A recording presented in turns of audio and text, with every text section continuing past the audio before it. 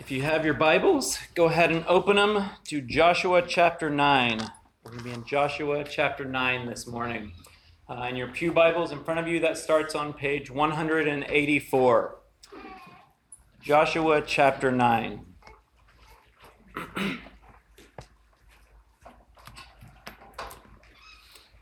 Well, have you ever watched one of those crime shows where they're kind of looking back at a well-orchestrated crime that eventually got caught? They walk through exactly how the bad guys set up the heist, how they got out of the building, how they got away, and on and on and on. I don't know about you, but sometimes I'm watching those shows and I'm thinking, wow, that's pretty impressive, ingenious even. Maybe that's why Ocean's 11 is one of my favorite movies of all time. Well, that's a little bit how I read Joshua chapter 9. It's hard not to have some sympathy in this text for the people known as the Gibeonites. But before we dive into that text, here's kind of a big picture view of what's going on in the book of Joshua so far. In the book of Genesis, all the way back at the beginning of the Bible, God made a promise to this guy named Abraham that he would be Abraham's God, that he would give Abraham offspring or children, and third, that he would give Abraham land. The book of Joshua is the story of those promises, at least reaching stage one of fulfillment. Abraham's family has now become vast. They're God's chosen people, and they're entering the land that God promised, a land called Canaan, and they're learning to live under God's rule. So God's people in God's place under God's rule. We've learned that this is the basic definition of the kingdom of God throughout Scripture. And so far, we've seen God promise his presence to his people. We've seen him save unlikely converts, Rahab the prostitute in Joshua 2. We've seen Joshua lead God's people across the Jordan River on dry ground into the land. We've seen God miraculously win battles for his people. We've seen his people sin. We've seen them repent. And we've seen God give them forgiveness and give them hope. And last week, we saw God's people renew their covenant with him. And that leads us to this amazing chapter, Joshua 9. So let's read the text, Joshua 9, verses 1 through 27. This is the word of the Lord. As soon as all the kings who were beyond the Jordan in the hill country and in the lowland, all along the coast of the Great Sea, toward Lebanon, the Hittites, the Amorites, the Canaanites, the Perizzites, the Hivites, and the Jebusites heard of this, they gathered together as one to fight against Joshua and Israel. But when the inhabitants of Gibeon heard what Joshua had done to Jericho and to Ai, they on their part acted with cunning and went and made ready provisions and took worn-out sacks for their donkeys and wineskins, worn out and torn and mended, with worn-out patched sandals on their feet and worn-out clothes, and all their provisions were dry and crumbly. And they went to Joshua in the camp at Gilgal and said to him and to the men of Israel, "We have come from a distant country, so now make a covenant with us." But the men of Israel said to the Hivites, "Perhaps you live among us. Then how can we make a covenant with you?" Then they said to Joshua, "We are your servants." And Joshua said to them, "Who are you, and where do you come from?" They said to him, "From a very distant country your servants have come, because of the name of the Lord your God. For we have heard a report of him, and all that he did in Egypt, and all that he did to the two kings of the Amorites who were beyond the Jordan, to Sihon, the king of Heshbon, and to Og, the king of Bashan, who lived in Ashtaroth. So our elders and all the inhabitants of our country said to us, 'Take provisions in your hand for the journey, and go to meet them, and say to them, We are your servants. Come now, make a covenant with us. Here is our bread. It was still warm when we took it from our houses as food for the journey on the day we set out to come to you. But now, behold, it is dry and crumbly. These wineskins were new when we filled them, and behold, they have burst. And these garments and sandals of ours are worn out from the very long journey. So the men took some of their provisions, but did not ask counsel from the Lord. And Joshua made peace with them, and made a covenant with them to let them live. And the leaders of the congregation swore to them. At the end of 3 days, after they had made a covenant with them, they heard that they were their neighbors, and that they lived among them. And the people of Israel set out and reached their cities on the 3rd day.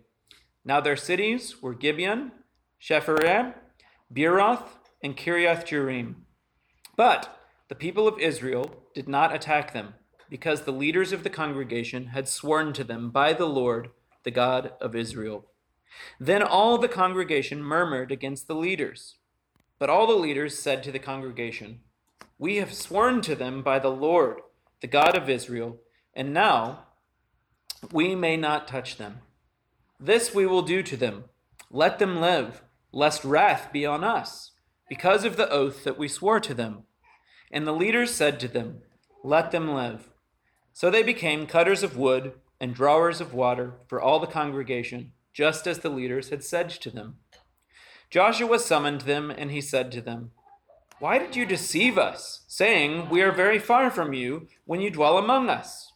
Now, therefore, you are cursed, and some of you shall never be anything but servants, cutters of wood and drawers of water for the house of my God." They answered Joshua, "Because it was told to your servants for a certainty that the Lord your God had commanded his servant Moses to give you all the land and to destroy all the inhabitants of the land from before you. So we feared greatly for our lives because of you and did this thing. And now, behold, we are in your hand. Whatever seems good and right in your sight to do to us, do it." So he did this to them and delivered them out of the hand of the people of Israel, and they did not kill them. But Joshua made them that day cutters of wood and drawers of water for the congregation and for the altar of the Lord, to this day, in the place that he should choose. Today, I want to tackle this chapter in 4 different ways.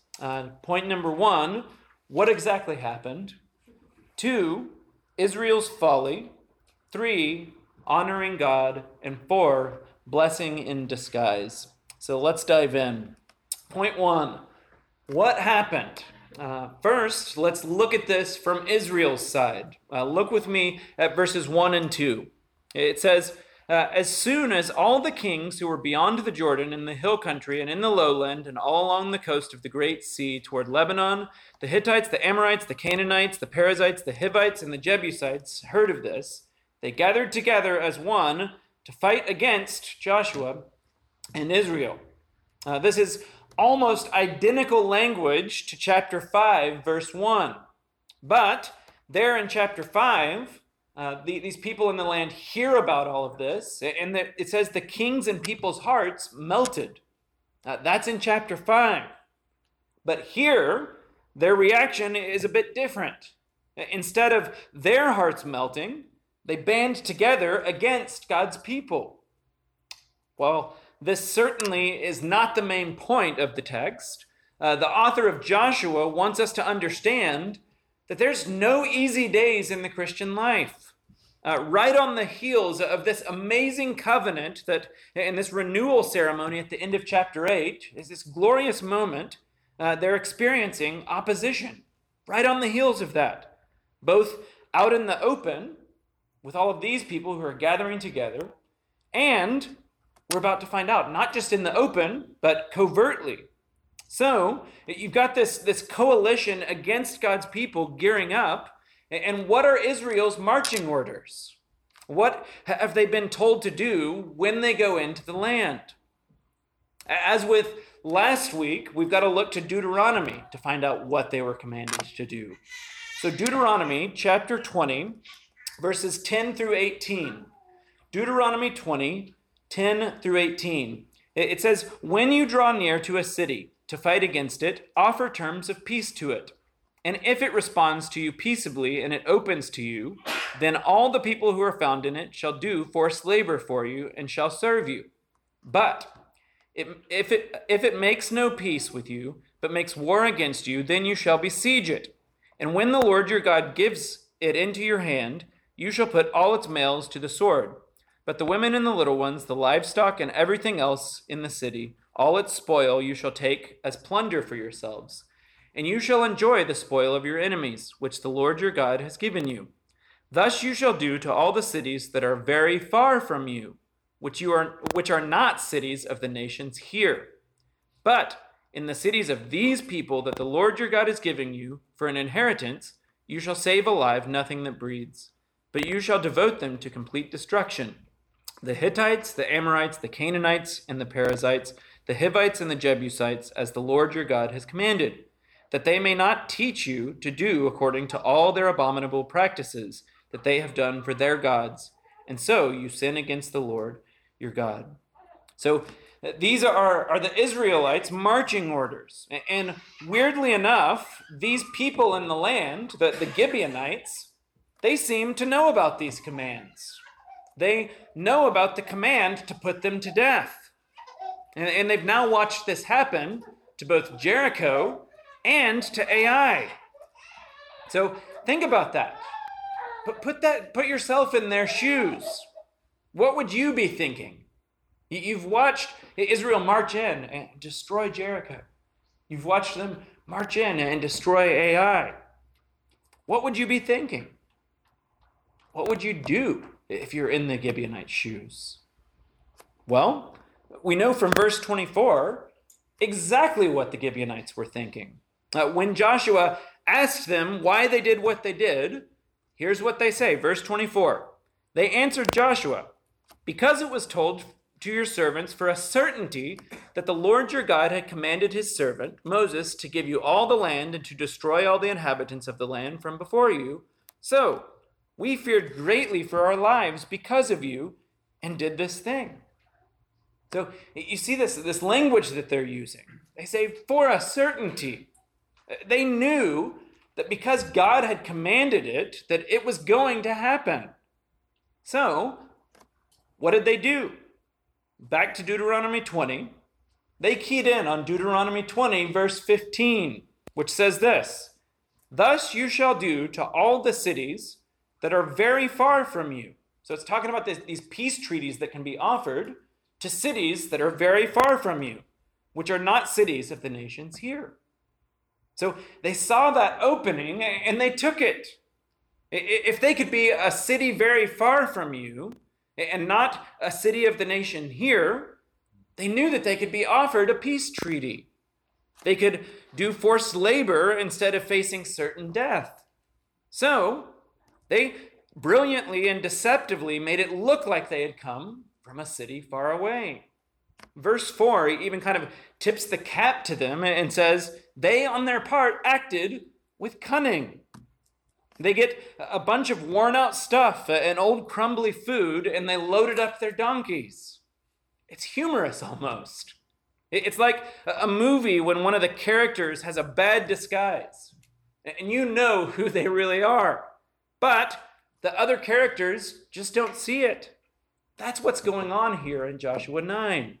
So they stroll up in their bad disguises, and they say, you can almost hear them kind of whispering behind themselves. What's the language we're supposed to use here? Oh yeah, we're from far away.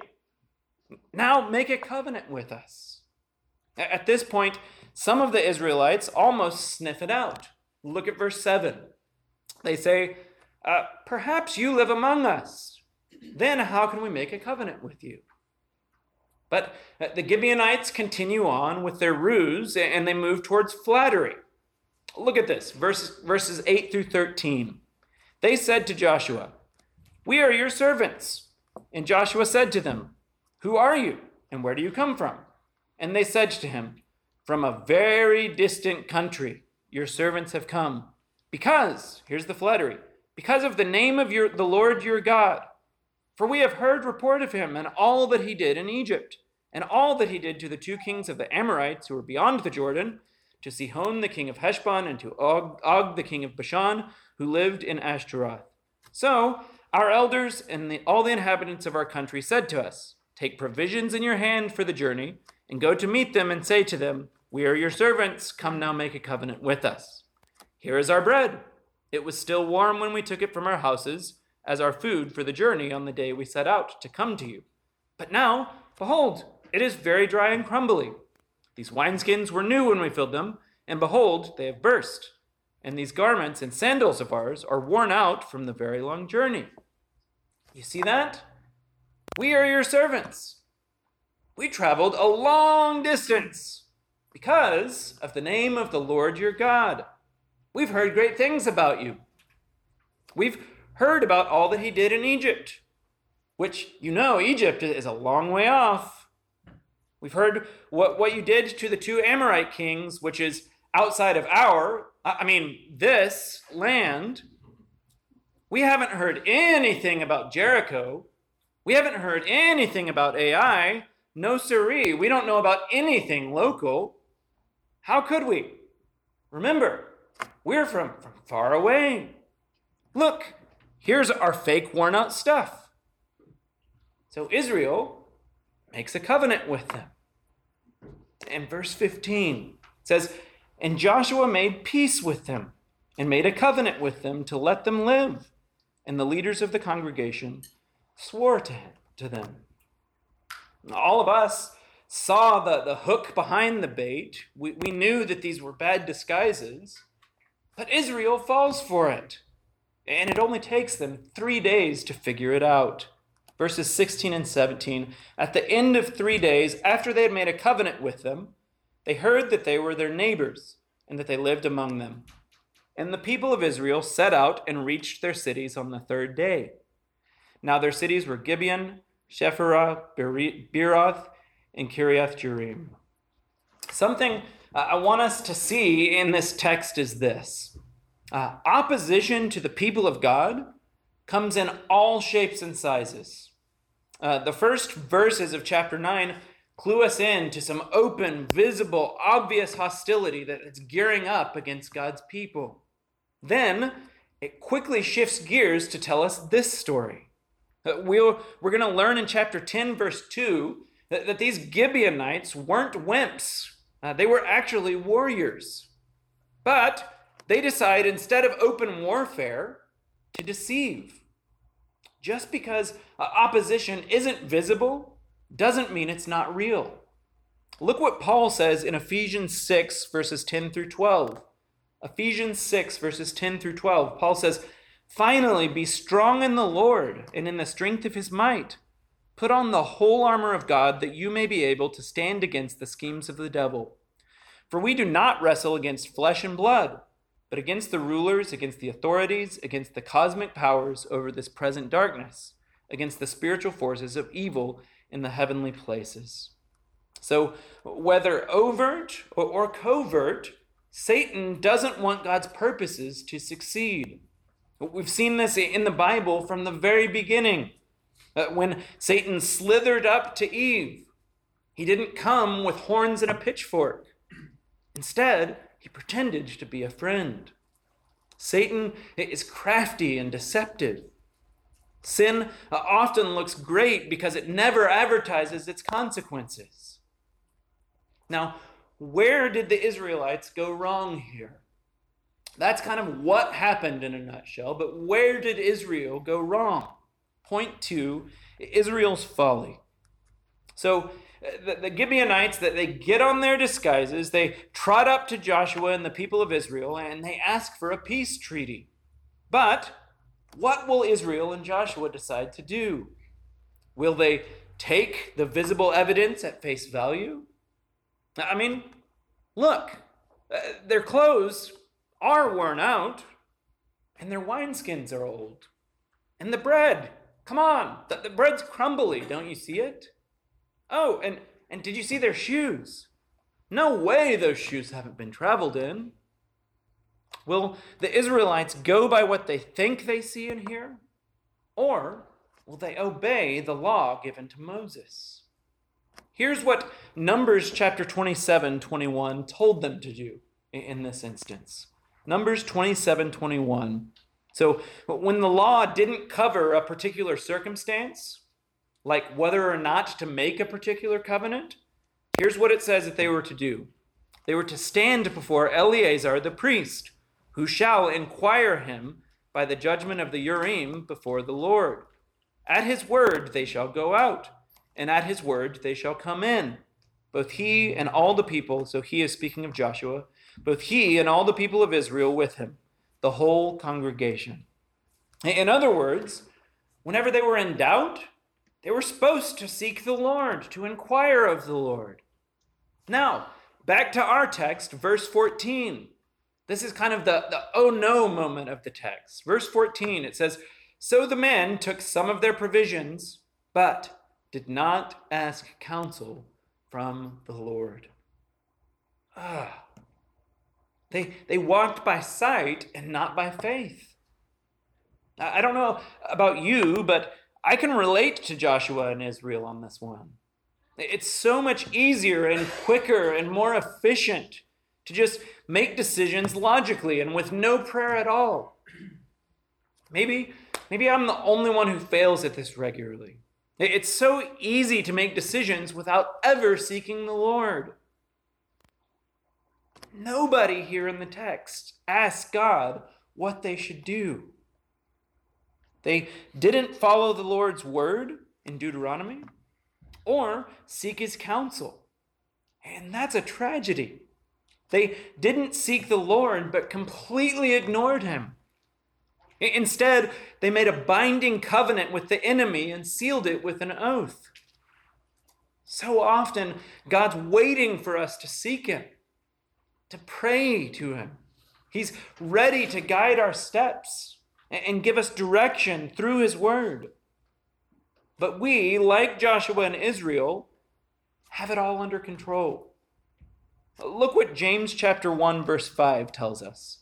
It says, "If any of you lacks wisdom, let him ask God, who gives generously to all without reproach, and it will be given to him."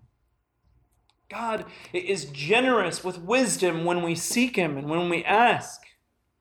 But we so often rely on our own understanding instead.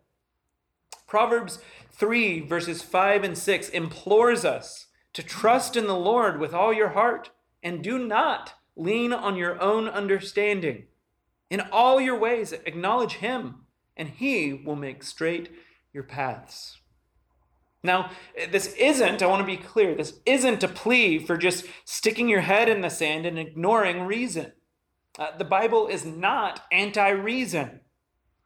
Also, this isn't a command to be paralyzed in your decisions. Should I love my wife? Better spend several hours praying about that.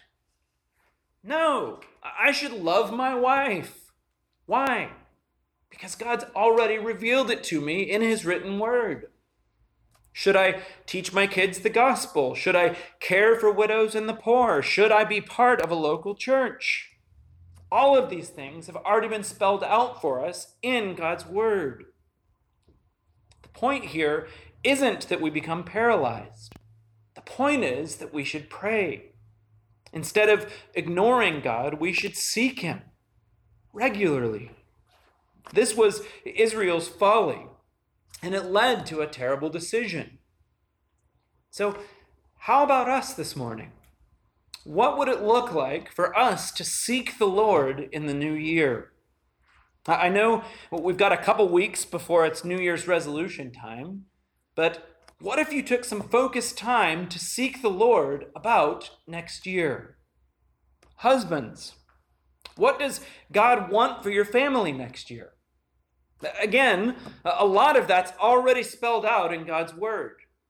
But how you obey those commands in the specifics requires some prayer. What if you spent this week seeking the Lord about 2020 in your family? Wives, what does your calendar look like?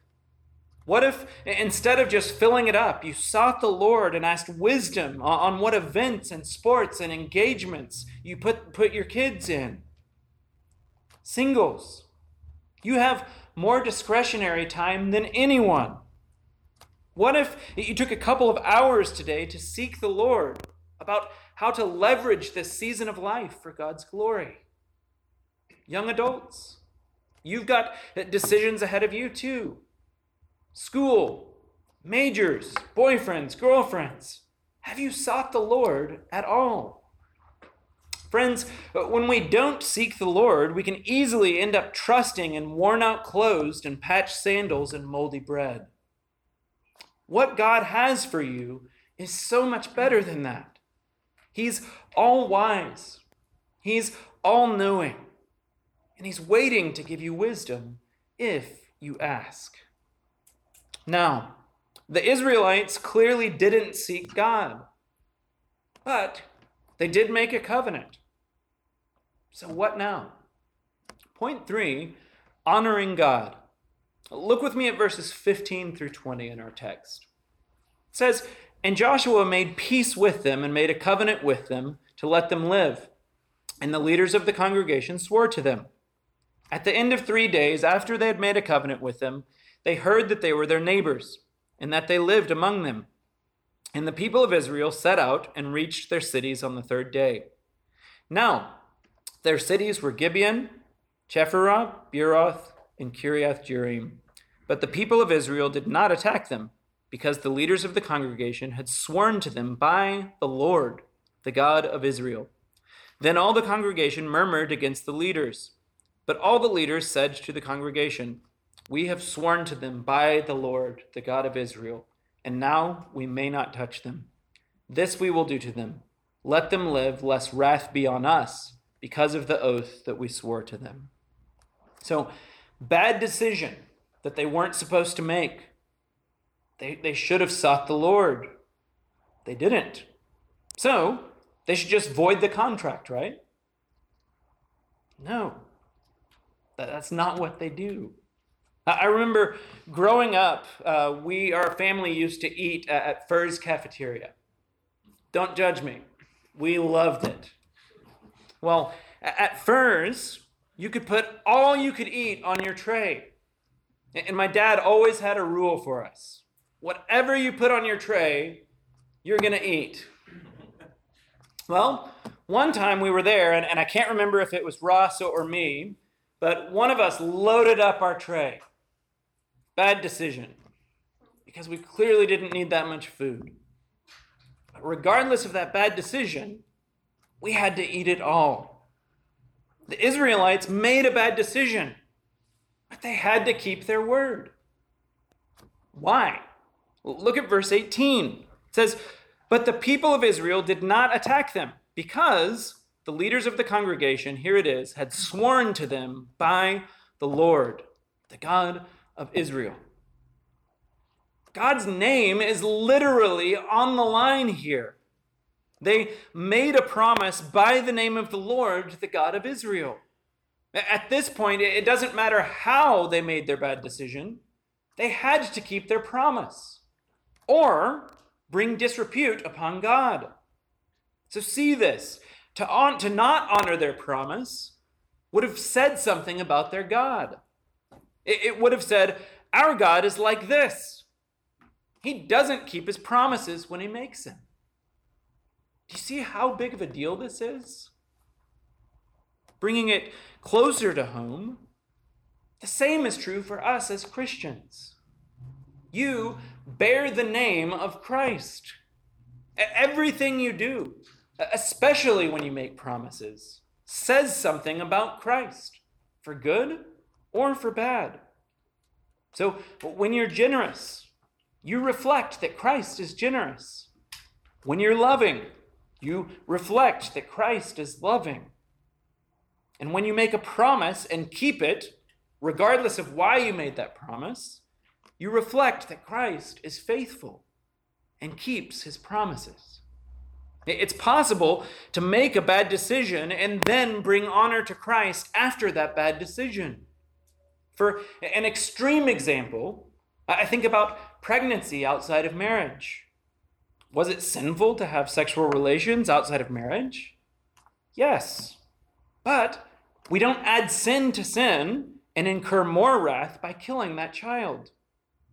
You might not have experienced that exact extreme situation, but I'm sure we've all made bad decisions. There's always hope of honoring God from that point forward. Here's a less extreme example. Maybe you took a job and you told them that you were going to be there for a year. Well, week 2 rolls around and you hate it, but you made a commitment. You can honor the Lord by keeping your word. Or here's even a less extreme example that most of us probably relate to. I know I do. You told someone that you'd be somewhere without really thinking about it. Well, the time rolls around and you have something better to do. Will you honor your word and reflect that Jesus is faithful and always keeps his word? The honor of God was at stake here in Joshua. Is he a God who always keeps his promises or not?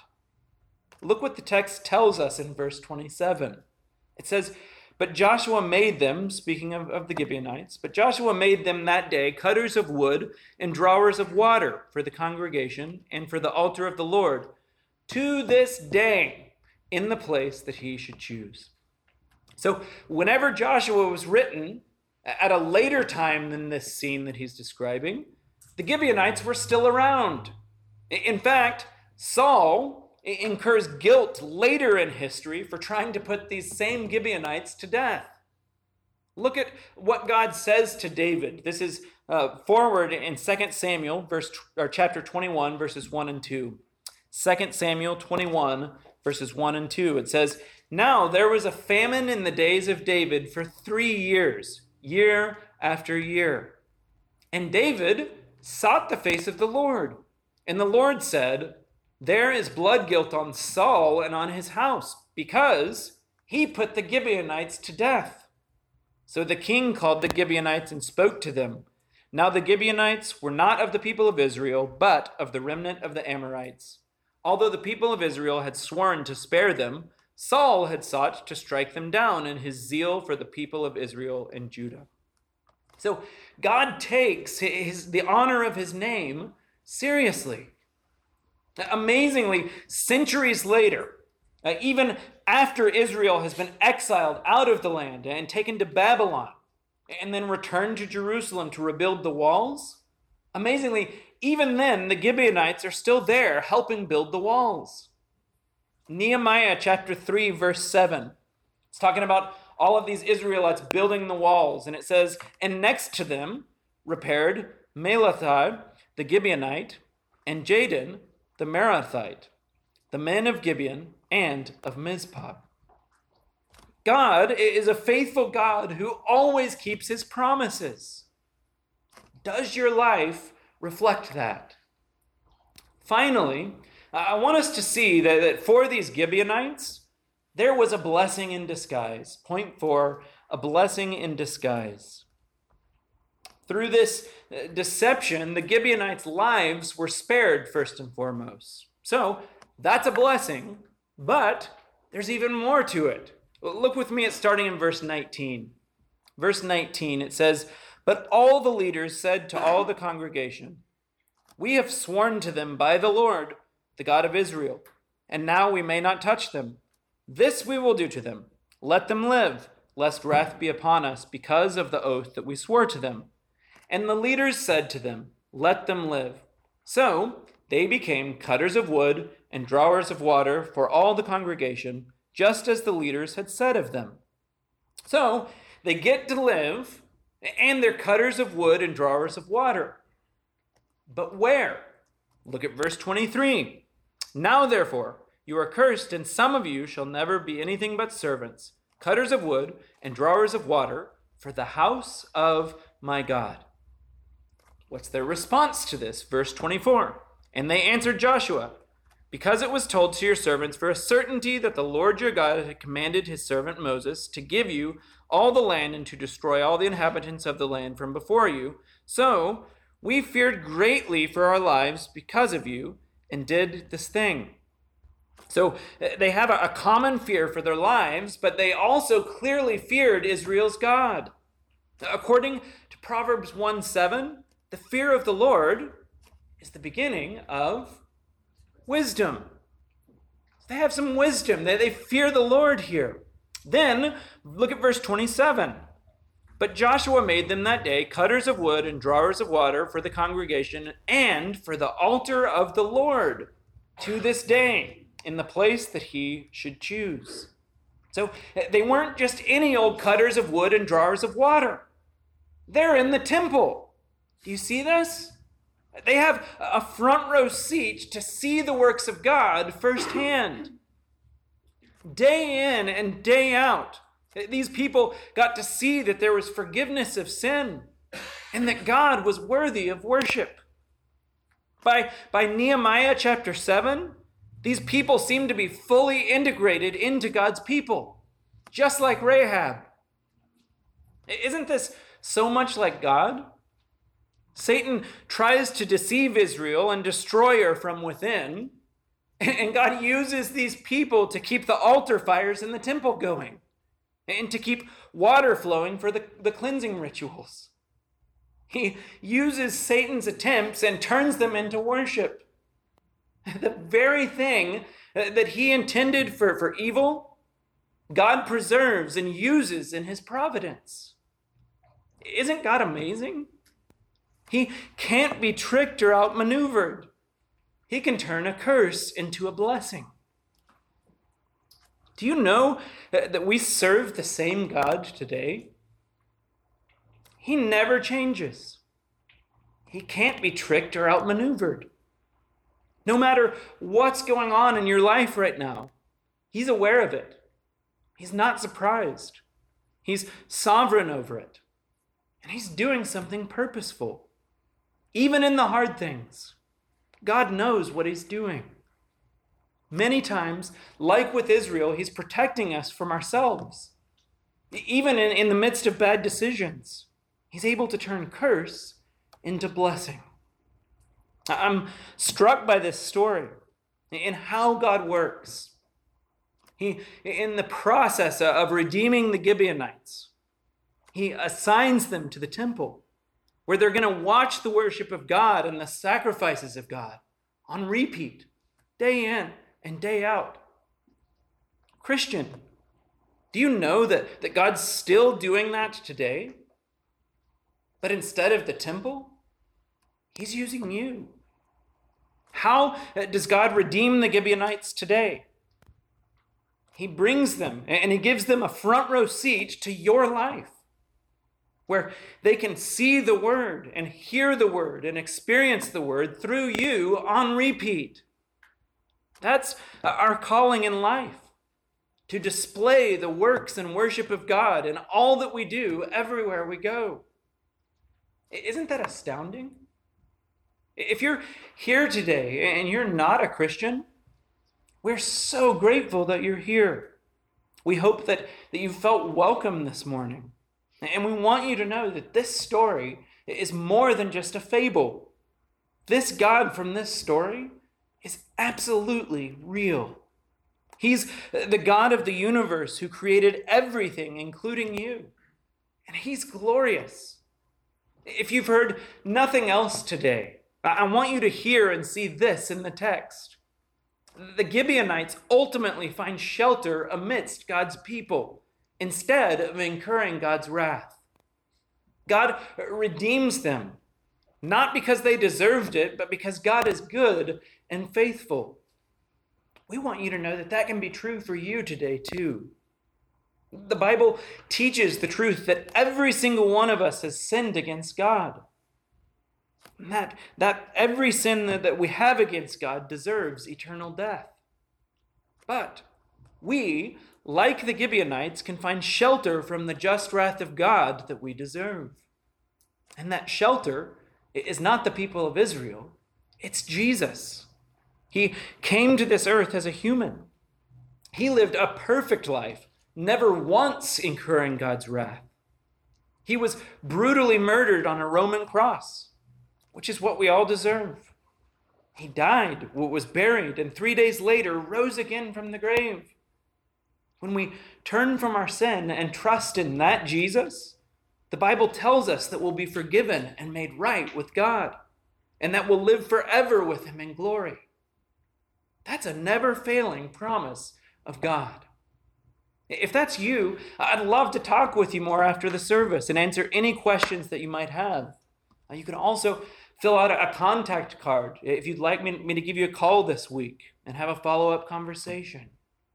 The God of Joshua and the God of the Bible is a God who sovereignly takes Gibeonites and redeems them. He's a God whose plan never fails. Praise God for that truth. Let's pray.